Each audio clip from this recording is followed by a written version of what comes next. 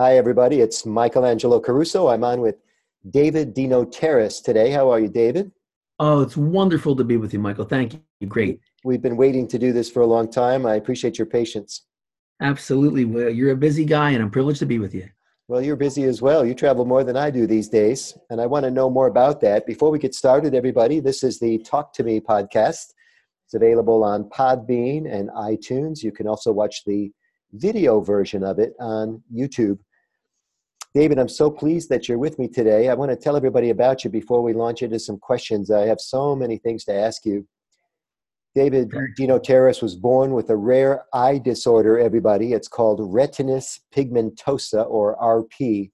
The doctors insisted that David's life was hopeless, but David's family knew better and provided the type of information and inspiration that he needed to overcome the challenge of blindness.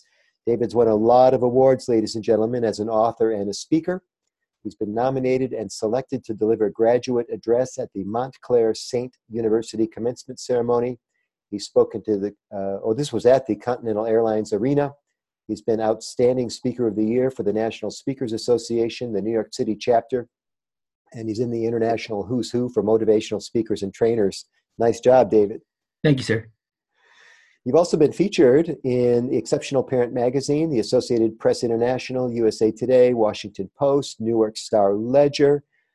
And what most people on listening and watching this interview will take note of, David, is you haven't had a chance to read any of those articles in the conventional way anyway. How serious is your blindness, sir? Well, gee, it was almost like listening to my obituary there for a second, Michael. So, Michael, I can just see shapes and shadows. When I was younger, 4 or 5 years old, I was able to read with a magnifying glass, and but then retinitis pigmentosa, it's a progressive eye condition that causes scarring on the retina, and an individual loses their peripheral vision, the ability to see on the sides, and they lose their ability to see at night, and then it continued to get close in and close in. And when I was 19, I was a sophomore at East Stroudsburg University. I went totally blind from retinitis pigmentosa. So you mentioned the word progressive, which is everybody's worst nightmare when we're talking about maladies. Are you as blind as you're ever going to be now, or is it still getting worse? Um, well, I guess it could, be totally dark. Now it's just I could see light and the sun or a really bright light, but that's really all I could see.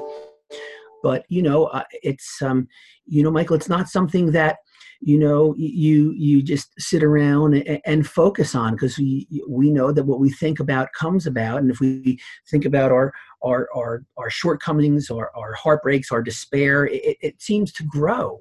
But if we focus on our abilities, we think ability, not think disability. If we think we think ability, I believe that'll grow as well.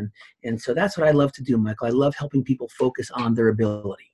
I love your attitude, and I've heard we've got a lot of mutual friends in the speaking business, of course. Yes, Jack Canfield, all these guys have said for a long time that what the mind thinks about expands. So I just love the fact that you're able to somehow distract yourself from what most people would consider to be very, very distracting. You just got back. Go ahead, sir. I was going to share with you that someone told me a long time ago, Michael, that blindness was going to make me bitter or better, and I better pick the right one. Very good. Very good. I don't know what challenge your viewers, your listeners are facing, but I would share that with them to put a handle on that concept that whatever challenge they're facing today, physical, mental, emotional, spiritual, financial, and a relationship, that challenge is going to make you bitter or better, but you have to pick the right one, and it's a choice. And it's a choice. You could choose to be discouraged, or you could choose to be encouraged. And I want to be encouraged. I want to be happy. I believe we were put here for a reason. I believe that we were put here to make a difference, and not to wallow, or when you have a pity party, you're pretty soon you're close to a pit. Yeah. Pretty soon that would happen. Pretty soon. Listen, I know you're just back to town. Can I ask you a little bit about how you get around? Oh, I do a lot of dates. I fly. I'm jumping in Ubers and public transportation. And you just got back from Boston. Do you travel alone or do you have assistants? Oh yeah, I typically travel alone. Michael, I get that question a lot, and people say, Dave, how do you know where do you go when you get off the train? How do you know where you go when you get off the bus? How do you know to go when you get off the plane? And I always say, well, how do you know where to go? Well, I look for the signs. Well, I ask people where to go. Michael, like Albert Einstein said, the most important question we may ever answer is, do you live in a friendly or hostile universe? And I live, Michael, in a friendly universe where people want to help. And Michael, just last night, I was coming home from Washington, D.C., and I took the train in, and I took the train from D.C. to Philly, and then Philly into Hershey, where my family lives, right into Harrisburg.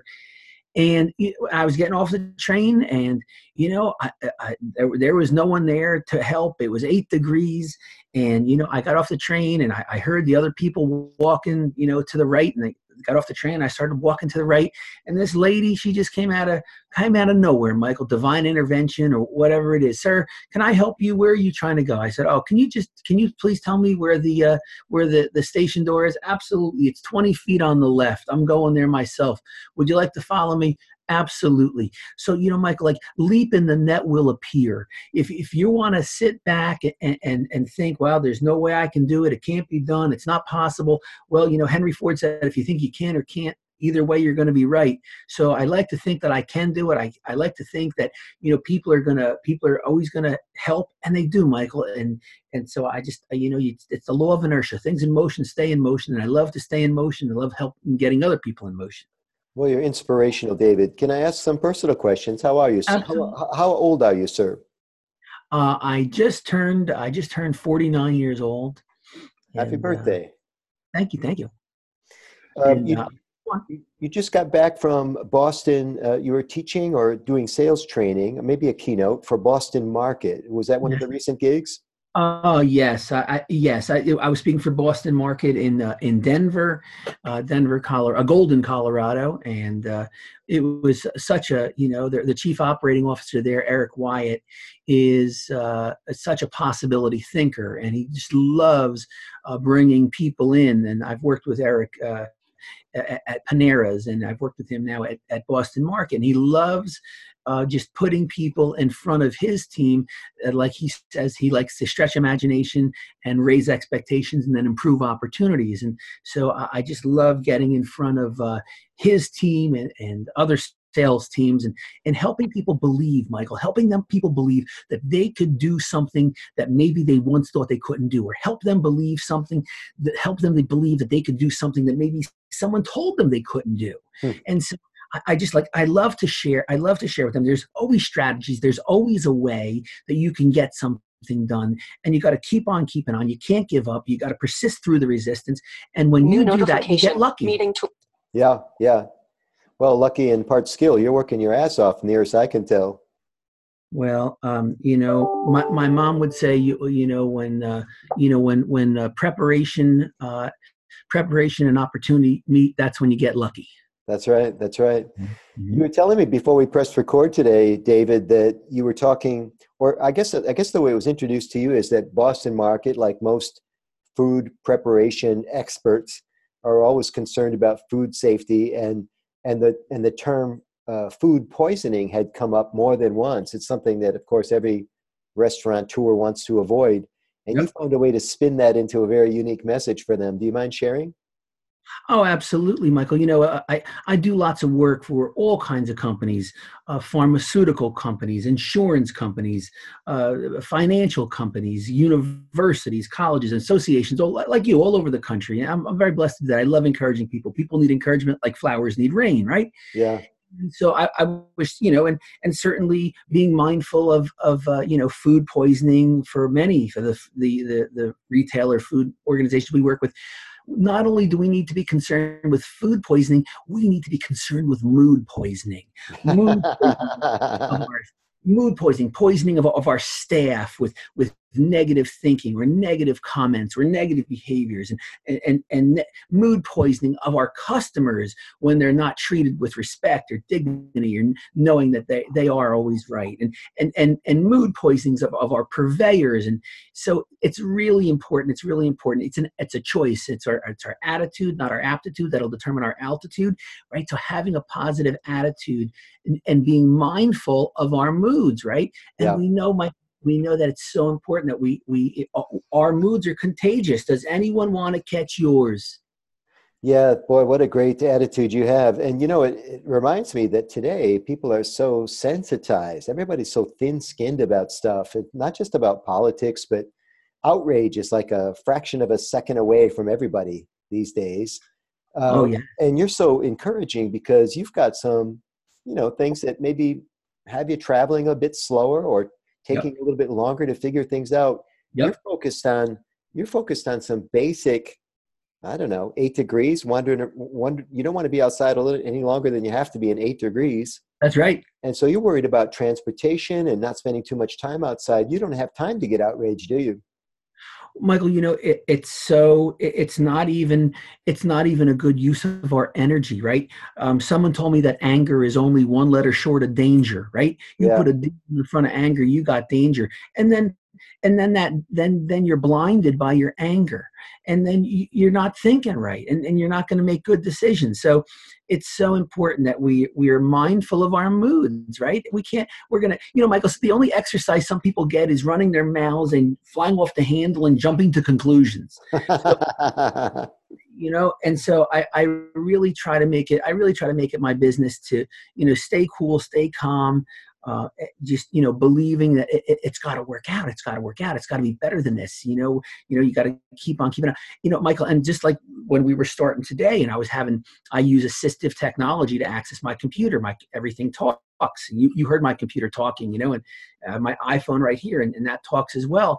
And sometimes it doesn't work right away. And you just, you could get frustrated, or you could get fascinated. You can get curious, or you can get furious. So I'd rather just get fascinated and say, how can I figure this out, rather than, how's this going to knock me out, right? It's because we're Yeah. going to either have a breakdown or a breakthrough. Pick one. Interesting. Yeah, a little behind the scenes intel for people that are watching. Of course, we're conducting this interview via Zoom, the Zoom platform, and Yep. it's hard enough for some people to figure it out with all 5 of their senses. And as David and I are trying to get their machines to talk to each other, mine just looks at me like a dumbass, and David's is barking orders at him. Reverse camera screen. It was a woman's voice, but she was very persistent. And I have to tell you, I was so glad when she finally stopped talking. Oh, I was too. I was too. I'm glad we got that figured out, and I'm so grateful for your patience, because some people would have said, "Call me later."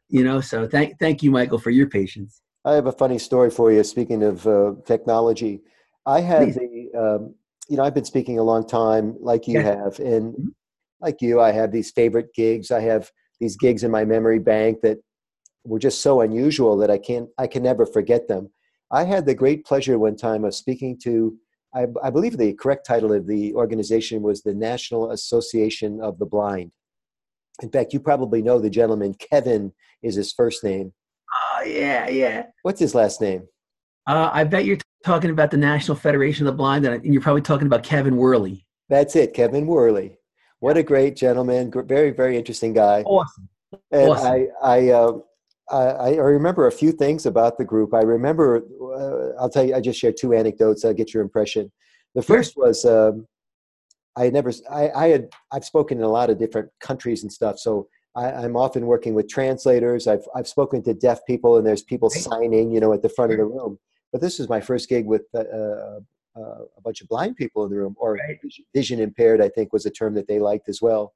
Whatever.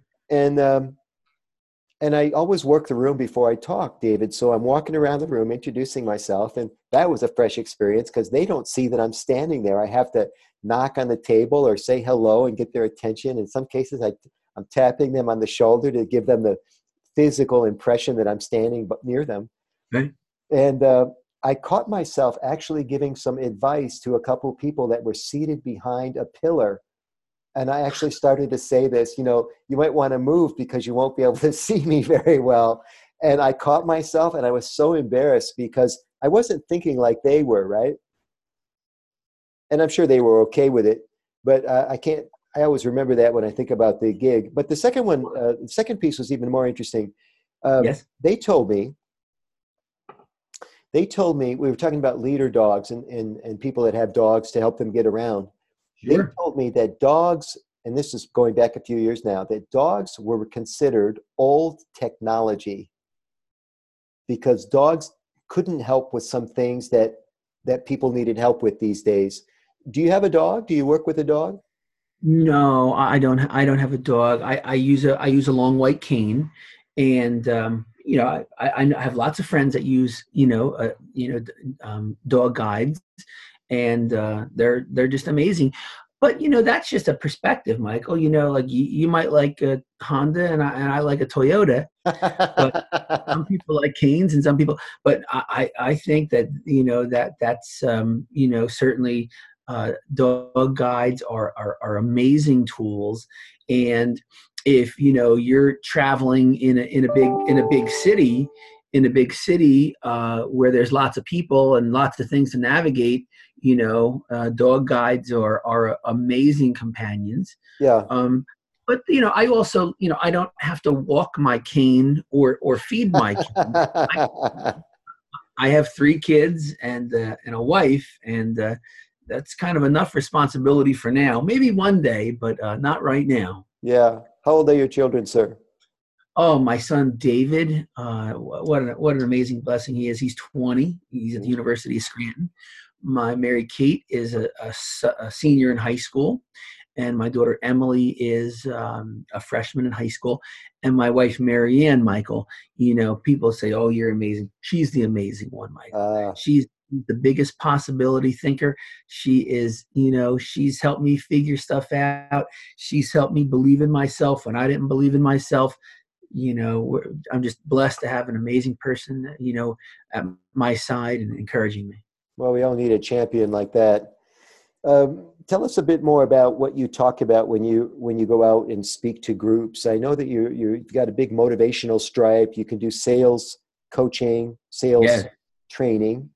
What else? What do you like best? Oh, well, I love working. I love working with salespeople. Salespeople are really, they're out there, they're hitting the streets. They're dealing with rejection. They're dealing with no thanks. They're dealing with constant, constant, competition. So I Mm. love working with salespeople. I love working with students. I love encouraging students, college students, helping them believe that they can be the best that they can be. I believe that students now have more options but less direction than ever before. So what can we do to give students some encouragement? I love dealing with teachers and educators and professionals. They're amazing people. I love working with people in the healthcare industry and law enforcement and the military and assisting them with resiliency training, the bounce back ability. Mm. Mike, one of the things I found, one of the greatest, people we're dealing with a lot of stress right now. There's stress on the news. There's stress on TV. We're constantly in front of these screens, and we're dealing with a lot of stressful things. And one of the things I've realized is that, and I'd love to hear your thoughts on this, is that, I think that people, when they're working from their email list rather than their to-do list, that they always feel overwhelmed. And if you don't have a really good to-do list to work from, to-do list, I believe you're being proactive, and the email list is you're constantly being reactive. What do you think about that? Oh, for sure. What a cruel joke to have someone invent email where you're obligated to answer no matter when they send it, no matter who sends it, no matter how many people send it. I mean, who made up this game? you know? Exactly. The never-ending game of email. Yes. Yep. And I've got one for you. I'm all in favor of focusing on the to-do list, but lately I've been chatting a lot with folks about the not to-do list because by avoiding distractions and by avoiding things that you really have no business doing, the difference between, for example, busy and productive, Yes. you can get a lot more done. So I love this idea that you just put out a minute ago, David, this more options. We have more options than ever, but less direction. A Yes. lot of people don't understand this concept that more choices is not necessarily a good thing. No, no, it's nothing but confusion. It's nothing but confusion, and I love helping people. I've heard you say, Michael. It's important you pick a lane.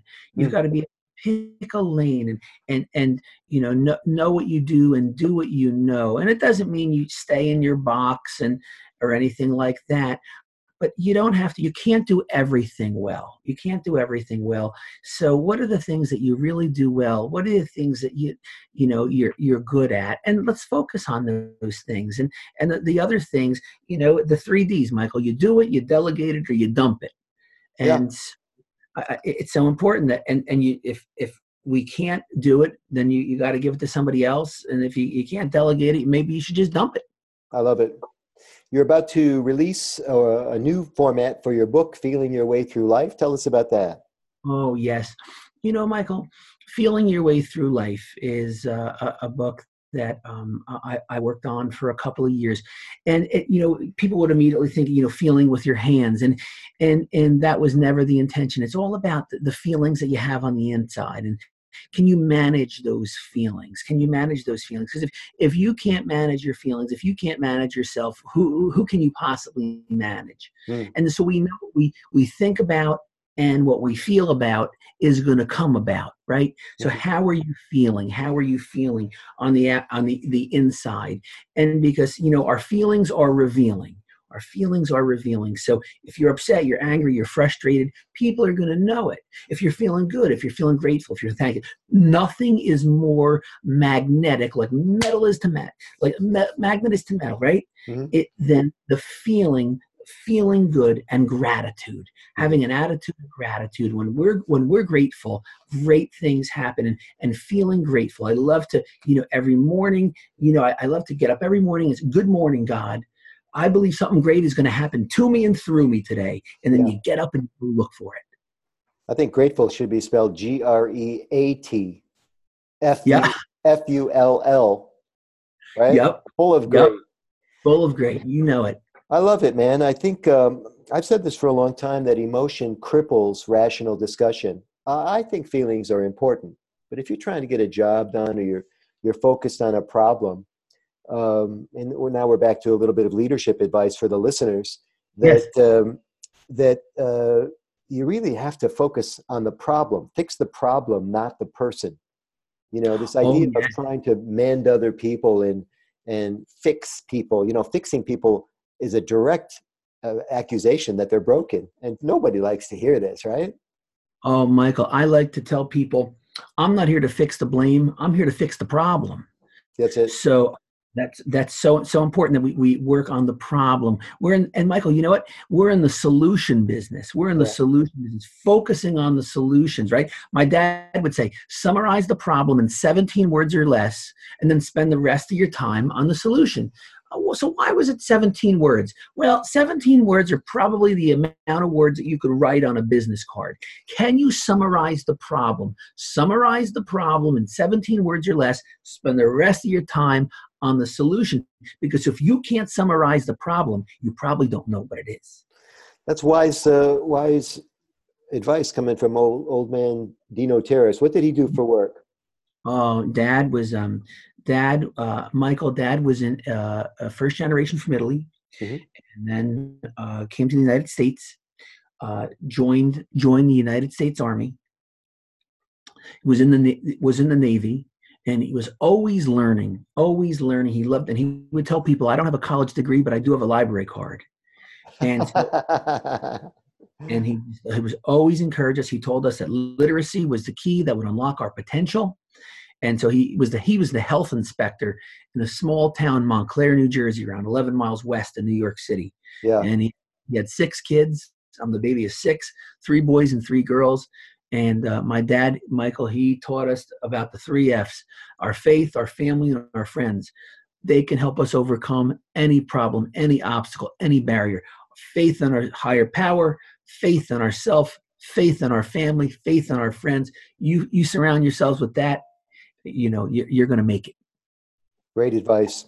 Yeah. With David Denotaris, everybody, it's daviddenotaris.com. That's Denotaris. He's a Paisan. And he's releasing his Feeling Your Way Through Life. It's an audiobook this time around, or did you say an ebook?